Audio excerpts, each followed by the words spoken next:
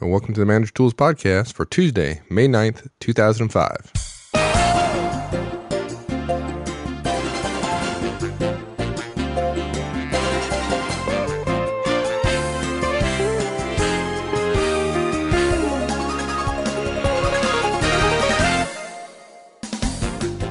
Hi, this is Michael Ozan, and on behalf of my partner Mark Horstman and I, welcome to Manager Tools.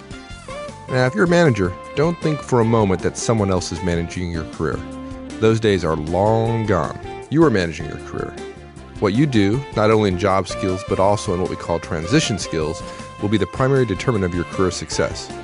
You're not going to have the richest, most rewarding series of roles and opportunities by allowing someone in HR to know enough about you to get where you want to be, or where you need to be. And succession planning won't save you either.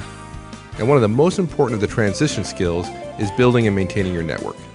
Most people are terrible at it. We know this because they have no network. Now, notice that we did not say that skill was networking. That term conjures up smoozing and cocktail parties, and too many people don't like it. So we're not suggesting you do that. We're suggesting you build and maintain your network. And it only takes 3 simple skills. And today, we're going to walk through them. Stay tuned. Have we talked about networking before on the show, or no? I went back and looked. I thought for sure we had, but we have not. You're not. Yeah, that's an important piece of people's career. And I think it's important that we make the distinction between building and maintaining the network and networking, because almost nobody except me, likes networking.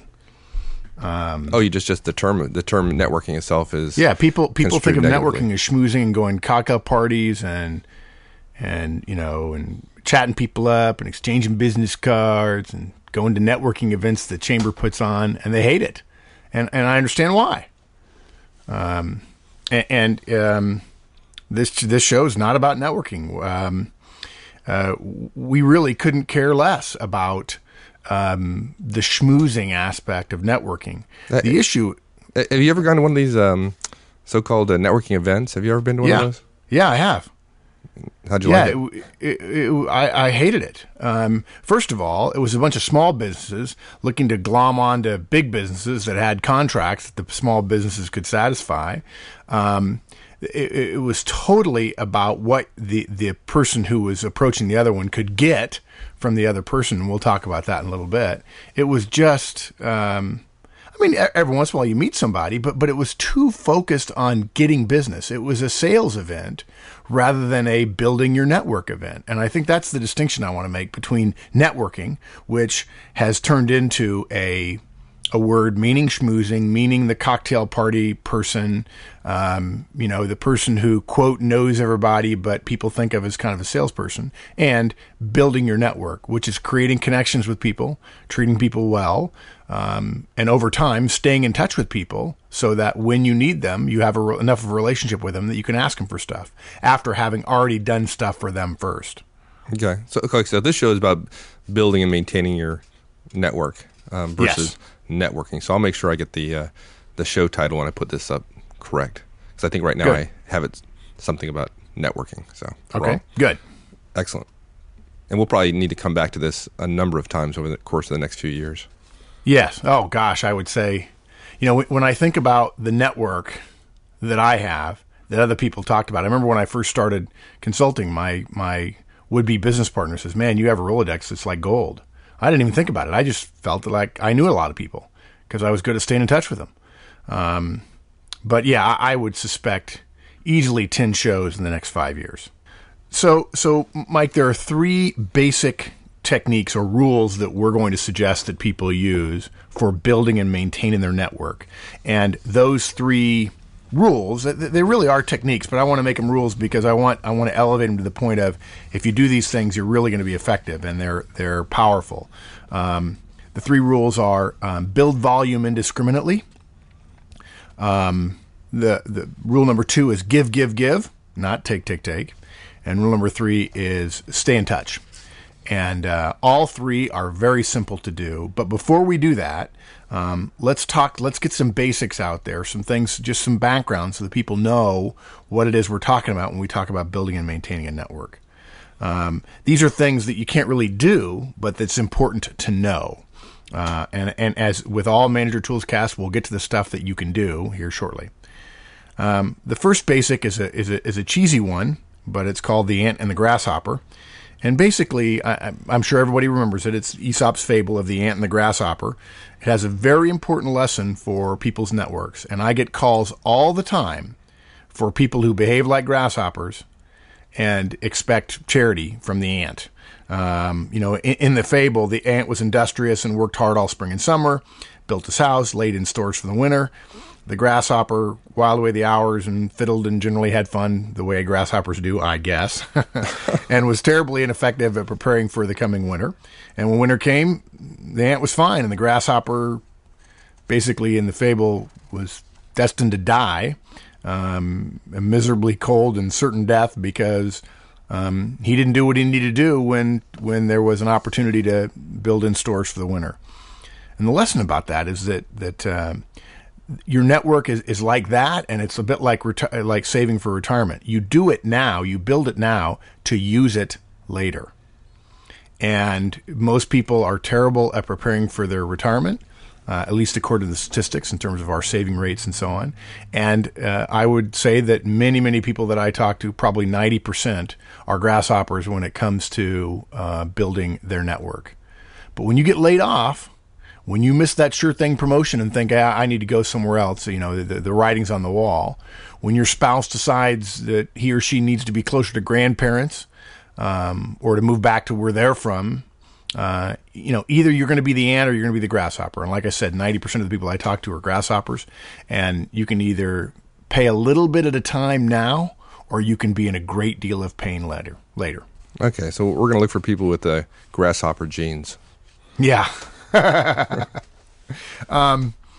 Next, the modern corporate structure, Mike, really demands that people build their networks. Not that they go around networking, but that they build their networks.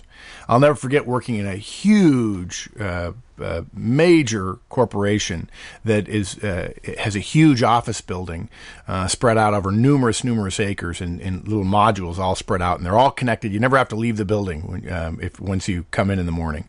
And I would be at one end of the building, and somebody would say, "Hey, listen, I need to work with somebody over in that part of the company. Do you know anybody over in Building A?" And I'd say, "Yeah, sure. Well, what's going on?" And their response would be, "Well, I don't know anybody over there." I thought, God, this guy's been here 10 years. I've been here 6 months, and he's expecting me, an outsider, to introduce him to somebody in his own company. And he could literally walk over there. I said, "No, I'm not going to do it. I just want you to walk over there." He says, "Well, who would I talk to?" I said, "Just talk to the first person around and tell them what you need, and they'll point you in the right direction." And he was just stunned that I would suggest that. And he said, "Well, I really don't have time." So I picked up the phone and called somebody over there and said, "Hey, listen, I need to talk to somebody who knows something about this." "Oh, that would be this person." And even though I didn't know that person, we had one manager talking to another within about 5 or 10 minutes.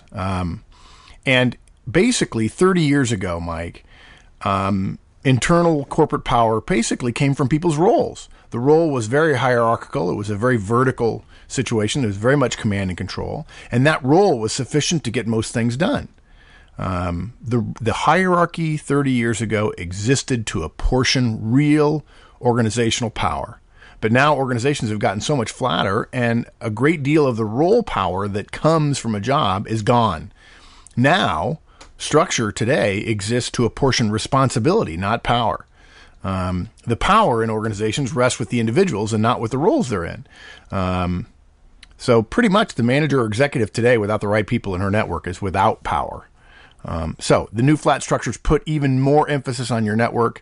If you don't have one, you're going to be in real trouble. Yeah, that rings very true in my experience. And nothing gets done except through the network to some large degree these days. The informal corridors of power. There's all kinds of phrases that academicians use, but basically it's who you know and what do they know and what are they willing to do for you. And I would be willing to bet that what they're willing to do for you is directly related to how much you've done for them and how recently you've done it. It sounds terribly mundane, but that's probably what it boils down to. Also, good networks are very diversified. I want to share a couple of principles in just a moment, but for now, we just have to recognize there's a natural tendency over time to be adding more of the same type of people to your network. This will make your network bigger, and unfortunately, to some degree, therefore less easy to manage, but it won't necessarily make it more valuable. Diversity in roles and culture and background and industry and skills and locations and hobbies will always become more powerful in the long run. God, I wish, Mike, we could make this mandatory for all of the 25, 23, 27-year-old listeners we have. Think about where we would be if we really had stayed in touch with everybody we knew starting at graduation. Oh, I share with my 19-year-old son all the time the fact that I really, early on in my career, did not get this. I didn't understand what building a network was. I wish I'd been better at that, to be quite honest. And I wish I'd been better, even though I have a good network. I just think of all the opportunities I missed. Silly. Yeah, you can't predict ahead of time who or what you're going to need sometime in the future. Right. And one of the most powerful hedges against that is, developing a network of resources that you can call upon. But again, you can't predict who it is or what you're going to need, so you better make it diverse. Yeah, exactly. Yeah. Okay, so related to that are two principles that are important to keep in mind. One is called the proximity principle. It makes it easier to start your network, but it's harder to win in the long run. And basically, the proximity principle says that you tend to add people to your network that are closest to you, those people who you see most frequently. Work, church, home, soccer leagues, charities, and so on. And there's nothing wrong with that. And it's good to think of formalizing those relationships in terms of making them part of the network that you have to get started. But if you stay too close to home in the long run, when a big layoff hits or you have to move or you get divorced, your network is in a shambles right at the time that you need it. So again, that goes back to the proximity principle tends to make us less likely to engage in the effort at diversifying. And so we need to keep in mind that tendency. Yeah, but if you have that really close at hand network that you just talked about, it's great because at the layoff you can all get together and talk about your mutual pain. Yeah, great. Yeah, you have an immediate support group. Do you know anybody who can get us a job? Oh, no, I don't. Do you? No. We're just going to talk about how it feels to not have a job. Oh man, that's cold. It's good, but it's cold. And then by the same token, there's another principle called the similarity principle, which just basically says, this is the opposite of diversification. You're going to be naturally drawn to those people who are similar to you in experience and background and training. And again, it's okay to add those people you click with, you want them. But the gems you want in your network are the ones who are distinct from you in many ways. Okay? Now, there are a number of ways to categorize networks. And I'm not even suggesting people need to do this. But here is a suggestion, a way to think about the robustness or the strength of one's network. There's 100 different ways to break it down. I've got thousands of people in my network, and I've always thought that it'd be great if every once in a while I would actually take time and categorize them and see where I'm strong and where I'm weak. And yet I've never gotten around to it. I think it's just because I'd rather talk to people rather than sit down and analyze an administrative list. But basically, when I think about networks for clients of mine, for our firm, what I think is your network should be robust around your present employer. In other words, you should have both internal to your employer members of your network, and you should have external to your employer network members. So one of the ways I break down the professional part of my network is internal and external. Most people, Mike, make the mistake of thinking networks are only external, but that's not true. We just talked about the whole flattening in corporate structure, and you alluded to your experience as an executive. You definitely want to have an internal network. You should know who in the organization you can go to and for what. And you want a similar network, obviously, this is the one that most people are aware of, externally. Okay? Yeah. Now, I tend to think of the internal one as the network that helps me be more effective in my job, and the other one being a network of opportunity and risk management.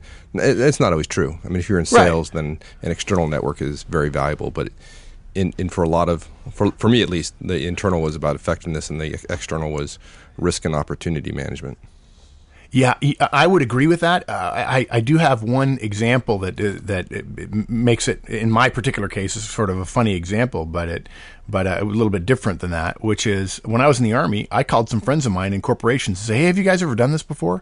And they said, sure, we do this all the time. Here's how you do it. And I went, wow, that made it easy. Yeah, that's a good point. Yeah, That's a very good point. So you can leverage your external network for internal growth and for obviously professional improvement internally within one company. Most people don't think of it that way, but if you have a really robust network, it provides that opportunity. But in general, you're absolutely right that the other one is for one is for job and professional, the other one is for risk management and so on, and for career as well.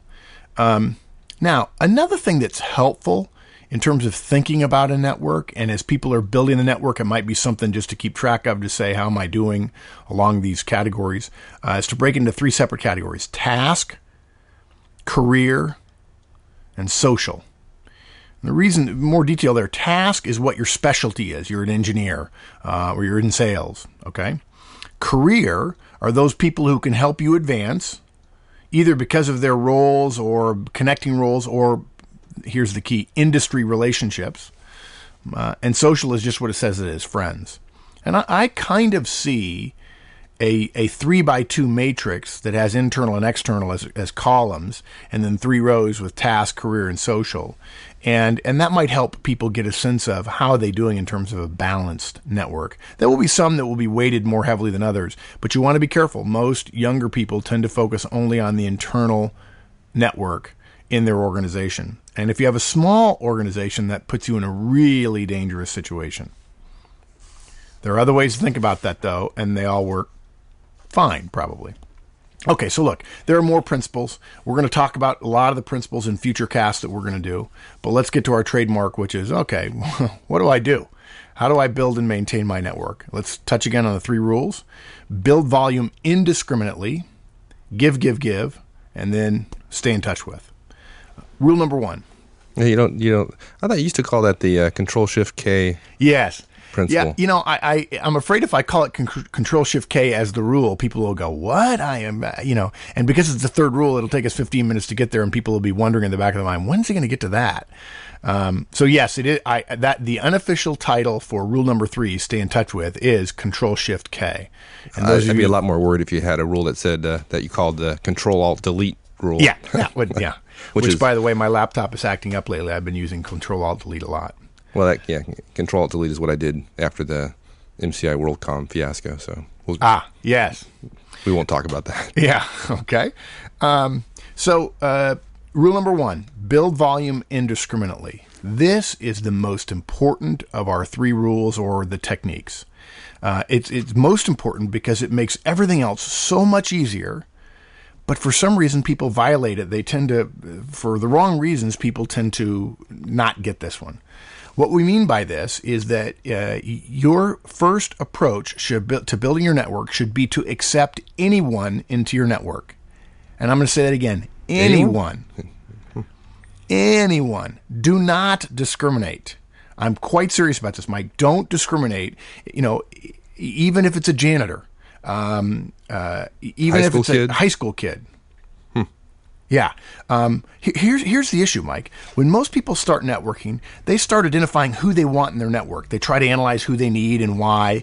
And what happens, I've seen it, they start doing this, and it actually becomes a killer because either one of 2 things happen. Either they start developing this long list of people that should be in this perfect network that they're never going to go ask, and so it becomes just an administrative process to build this virtual network that's never going to come true, or they don't know how to actually go ask, and because these people, in most cases, the first people think of are important people, no one really knows whether they're doing it right or not, and they never progress past this step. So if you're an entry-level programmer, maybe the CEO isn't the first person on your list. Well, exactly. And I'll tell you something. I go to business schools, and I actually have given a talk about networking in business schools, and people came and said, hey, I really want to meet the CEO. I said, well, don't start with him. Technically, that you could go out and bag somebody in the movie Wall Street. It's, they call it bagging the elephant.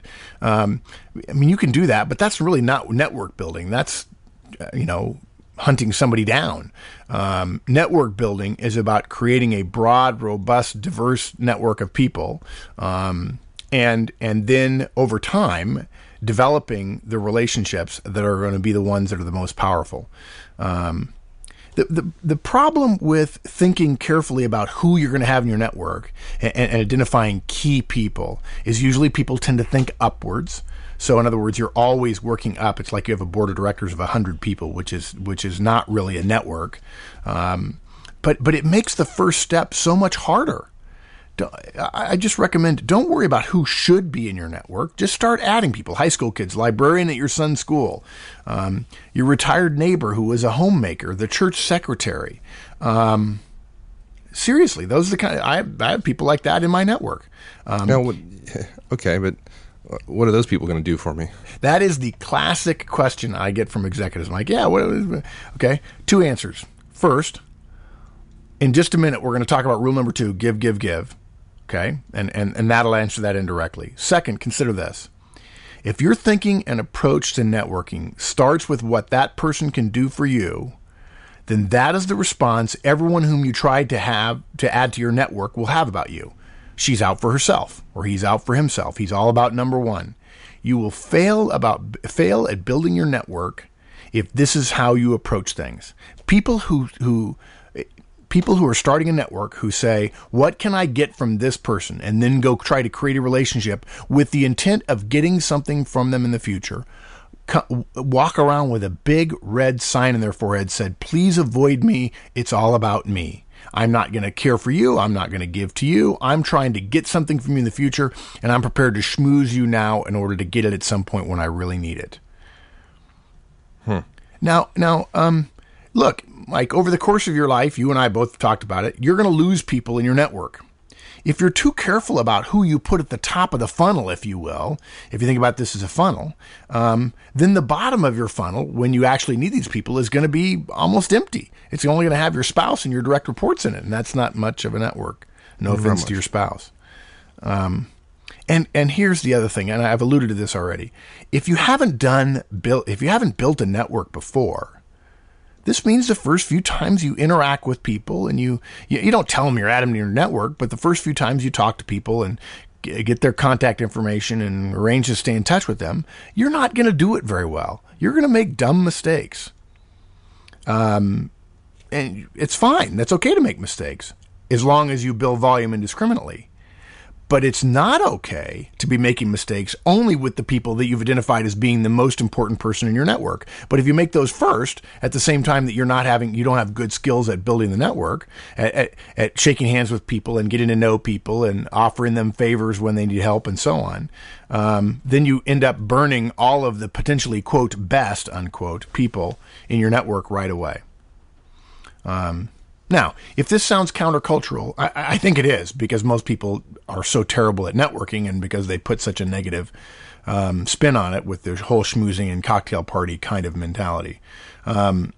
If you're wondering whether or not we're the only ones saying this, we're not. A book that we recommend, Love is the Killer App by Tim Sanders, who is the Chief Solutions Officer out at Yahoo. I mean, I'm going to read from one of our favorite books. It says, this technique works best. In other words, we're talking about networking, building a network. This works best when it's done with the underlying philosophy that every person is potentially relevant to you and your network. Don't screen anyone out. Sometimes people who may appear powerless or insignificant are potential stars waiting to rise. Someday they may become a keynote in your network, and they will remember that you were on their side before they went large. That's from page 119. Okay, so indiscriminate, that means thing I should do when we're done shooting this podcast is fire up Outlook and do a mass mail to every single person on my email list. Yeah, maybe not so much. No. No. Building a network happens one person at a time. And I have a suggestion about, for people who travel, I'm getting on a plane tomorrow. For people who travel, every trip, add one person to your network. For people who don't travel, add one person to your network every week. If you do this for 5 years, you're going to have 200. You're going to lose some people, but you're going to have 200 people in your network. That's a great start. And of course, they're going to add people as well. So there's some geometric progression there. One person a week. Now, if you always try to go out and get CEOs to be in your network, then that might sound pretty onerous. But if you're being broad and indiscriminate, like this rule says, then one a week seems a fairly easy thing to accomplish if you focused on it. Yeah, I think a good example is you go to a cross-functional meeting on a project that you're on in your organization, and there's 7 or 8 people at the meeting, and you've only met 2 of them, and you stick out your hand to one of them and you know him a little bit, and you like this guy, and he seems pretty sharp, and you say, hey, listen, can I buy you a cup of coffee next week? Or, hey, listen, I really enjoyed the comment you made. I'm going to send you an email about something I just read. And we're going to talk more about how you stay in touch with them, but literally that's all it is. Hi, my name's Mark. It's nice to meet you. I'd like to get to know you better. Or, hey, that was a good comment you made. Where's your cube? I want to stop by next week and ask you a couple of questions. That's all it takes. You change it from a chance meeting at a meeting into an effort by you to strengthen a relationship that, in a way, already exists because you're in the same organization. And if you're in an organization and you travel, 2 people a week, 1 person at the office and 1 person outside the office. Okay, good. And the analogy that I give, somebody suggested this analogy to me a few years ago, and I like it. The analogy to have in your mind is not trophy hunting. It's commercial fishing. You know those big nets that bring in the thousands of fish, Mike? That's what people should do. The fact some fish are going to fall out of the net, and that's okay. But it's not trophy hunting. We're not trying to rifle shot the 50 people that will mean the most to us. Because that won't work, and you'll stumble, and you'll regret it, and you'll feel awkward, and it'll put you off to building your network almost immediately. Okay. You said rule 2 is give. Tell me about that a little bit. Yeah, this is a funny one because most people think of networking as trophy hunting and then getting favors. And in fact, the really, truly great network builders say, no, what I'm going to do is I'm going to give to other people when I can, as often as I can, so that if in fact I do need something, and I may never from this particular person, when in fact I do need something from this person, they will have seen me as somebody who's given. And if they are keeping track, which let's hope nobody who's listening to this podcast is keeping track of who owes whom favors. This is not calculus. If they are keeping track, they'll recognize that you've given to them a number of times. And actually, I think there's a principle of this in Bob Cialdini's book. Reciprocity. Reciprocity, exactly. In his book Influence, he talks about, look, if you give something first, people feel obligated to reciprocate in some way. But basically, this also flies in the face of the whole trophy hunting mentality. If you're out there trophy hunting, you're going to be sending a message that says, I'm going to use you later, or even, God forbid, right now. And the best people to know in the long run are not people who are going to be impressed by somebody who is out there trophy hunting. Something else people do, I call it baiting the trap. They try to disguise their intent to build a network by doing something that's basically sucking up for somebody important. All I can say about that is, look, no offense, folks, but we can see you coming. It happens to me when people understand what kind of network I have and the people I know, and it does not work.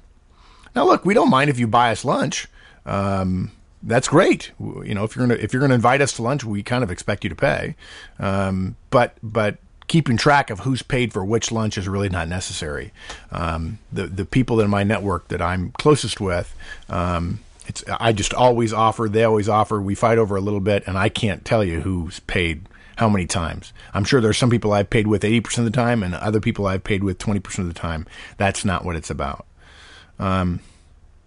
So basically, if you believe in the reciprocity that is inherent in the concept of building a network, that's good. But that reciprocity shouldn't come to the forefront immediately. That's really not reciprocity. That's not building a network. That's favor trading. Favors will get traded in your network. There's no question about it. That's part of the reason you have it, so that if you're down and out, if you get laid off, if you get divorced, if you have to move and you don't know somebody where you're going, or almost immediately, and you have to leverage your network, favors are going to get traded. You're going to do that. But when they get traded, it's going to become a byproduct of the trust and communication you've built up over time. And it's not a tactic in the beginning or a metric to keep track of ever in the process.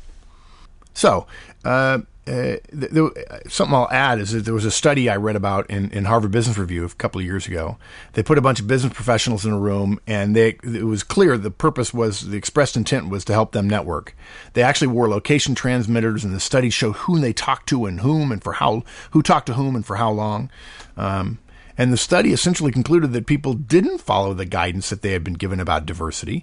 Investment bankers congregated together, marketers kibitzed among themselves, and there wasn't a lot of cross-pollination, when in fact the whole purpose was to try to get some cross-pollination going.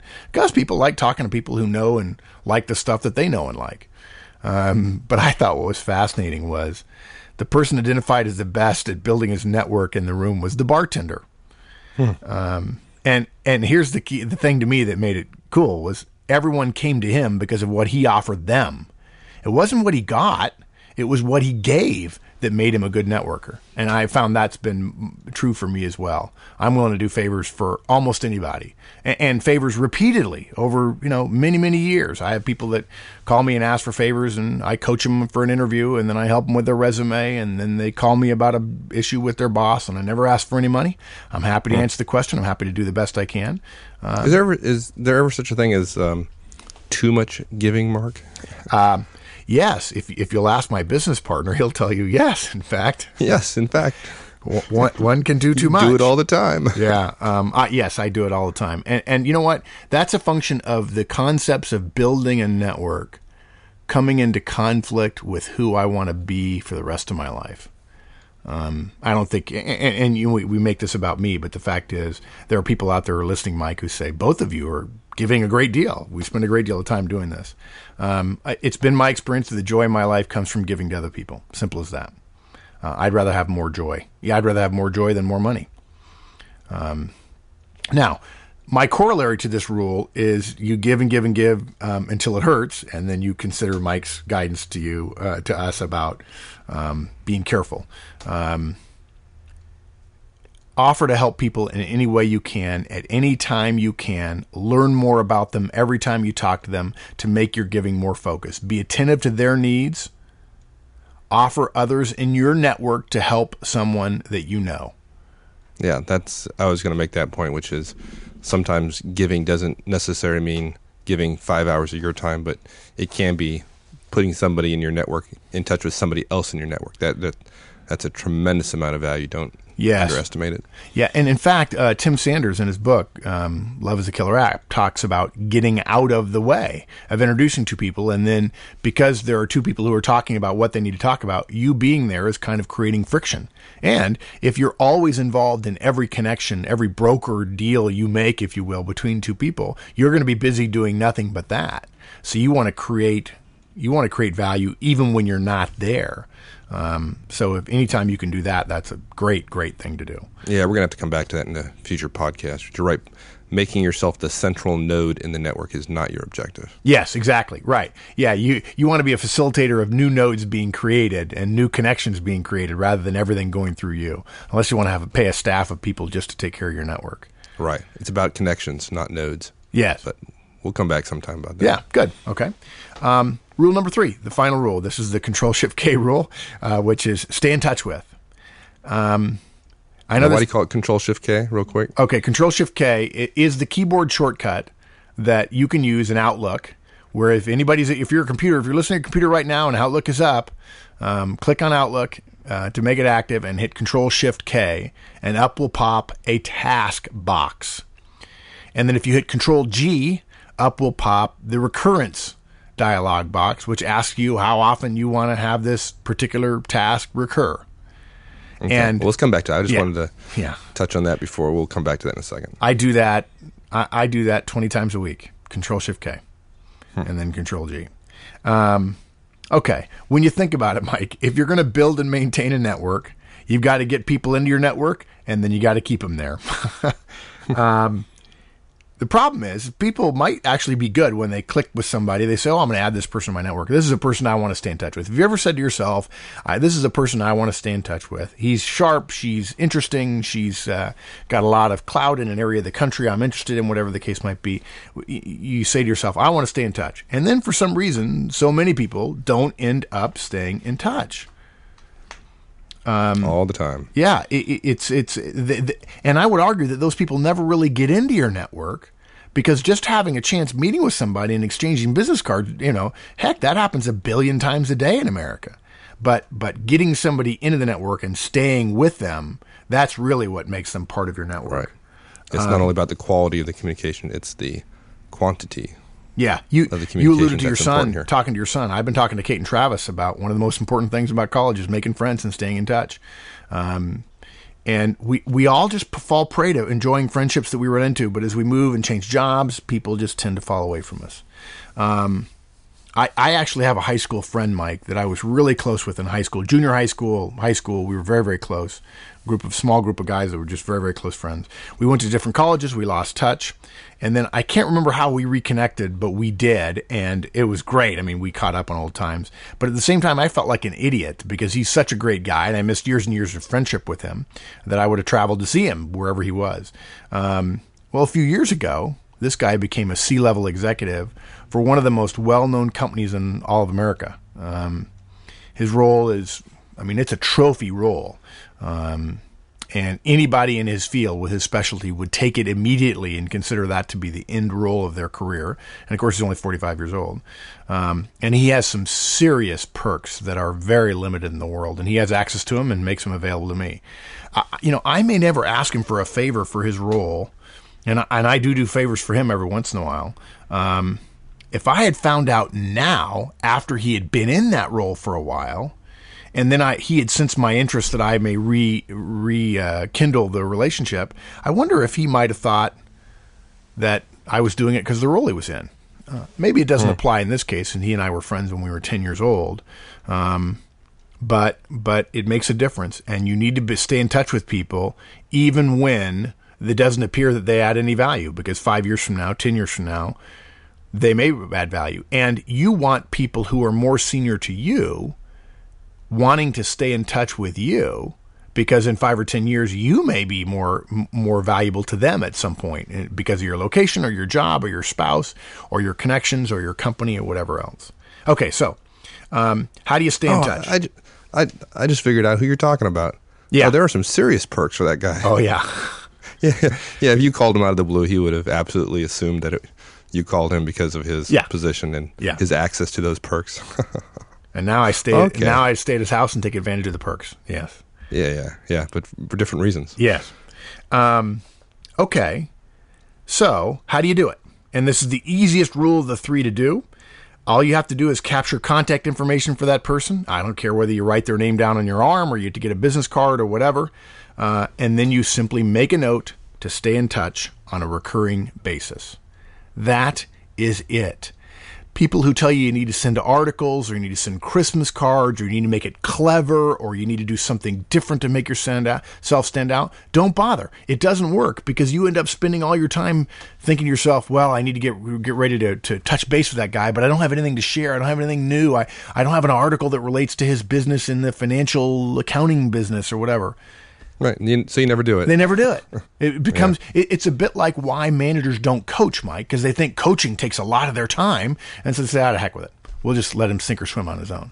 Well, the fact is, if you want to stay in touch with people, all you need to do is Control-Shift-K in Outlook.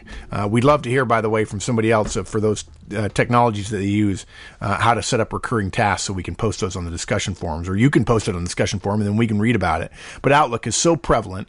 You hit Control-Shift-K, up comes a task, and you start the task with stay in touch with. And for instance, if it was me, it would be stay in touch with Mark Horstman. And then you put a date down for that. Maybe it's a month or 6 weeks after we meet.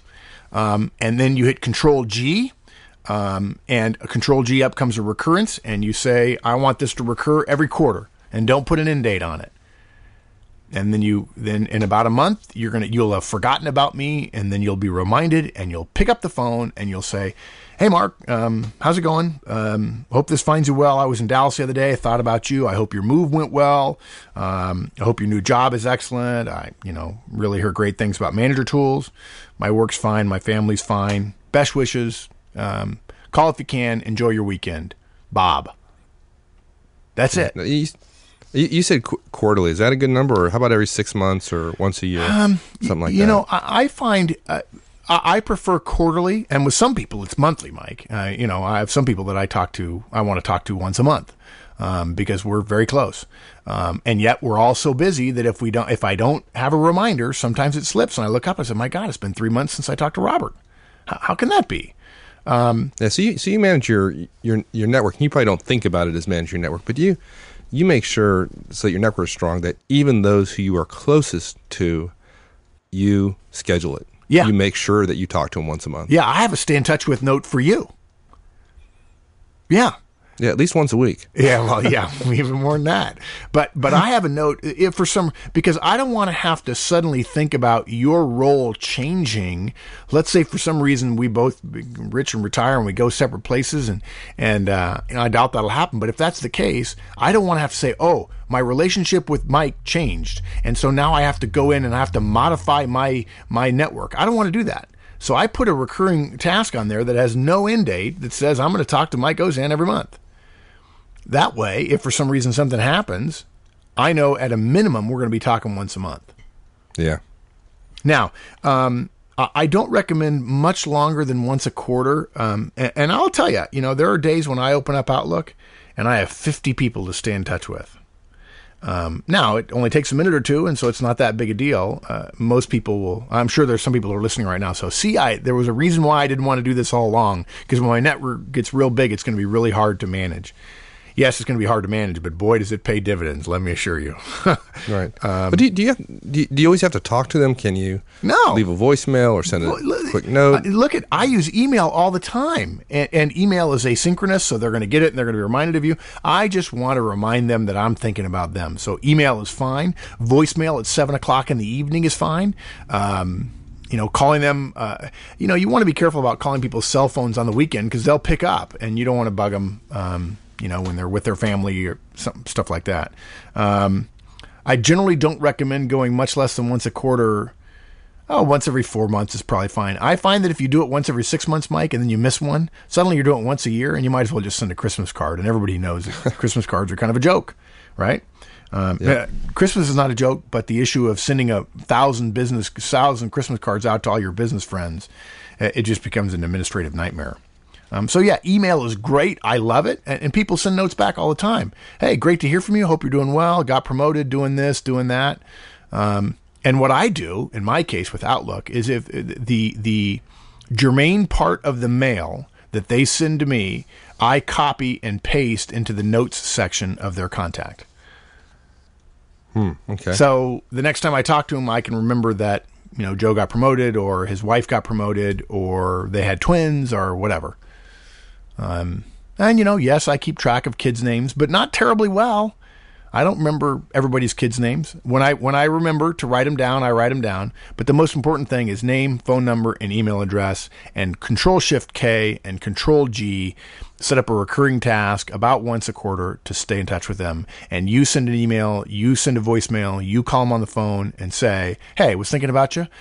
Saw an article about the Chicago Bears and thought, hey, it's that time of year. I hope you're having fun at the games this year. Hope they have a chance at winning the title. Good luck. Hope things are going well. Give me a call if you get a minute. Mark. That's it. Well, these three things are pretty simple. I suspect that if somebody did these three things, they'd probably be in the 95th percentile in terms of networking. Is that a fair bet? One of the things I was thinking about when I got ready for this, Mike, is that I think when people do things new, we ought to make it as simple as possible. In fact, it's kind of like Google. This is kind of a beta approach. Don't make it complex. Don't build a complex structure that you have to fill in with people. Just build volume indiscriminately, give to them, and stay in touch. And you can do that with anybody, and you can practice, and you'll get better. The harder you make it by planning to make it perfect in the beginning, the more likely you are to delay it. And then, of course, you won't have any network, and and without a network, it can't provide you any value. And then you'll get frustrated because it's too complex to execute at first, and you give up and you get nowhere. Yeah, just don't let some formal, correct, precise way of interacting with people stop you from just picking up the phone or sending an email. And so that's it. Great. The wrap up is 3 simple rules. Build volume indiscriminately, give, and stay in touch, or as we like to say, Control-Shift-K. Very doable. Yep. Thanks, partner. Thank you very much. Hope people put this to use. Yeah, me too. Alrighty, we'll see you later. Well, that's it, folks. Thanks for joining this week, and we hope you got something useful out of that. It's that time of month again. Those of you who are long-term listeners, you'll know what that means. Please, if you haven't done so already, go to Podcast Alley and vote for us there. It's easy to do. We have a link on the website at www.manager-tools.com. It's easy, and Mark and I really appreciate the show support when you do that. Also, if you haven't signed up as a registered listener of Manager Tools, please do so. We're getting ready to sign up very shortly, the third in our series of disc podcast, and we think you'll really enjoy this one. In the meantime, any feedback can be sent at show@manager-tools.com, and be sure to join our discussion forums at www.manager-tools.com/forums if you haven't done so already. There's a lot of great discussions going on there. We'd love to have you come and join us. So, until next week, folks, have a great one. So long.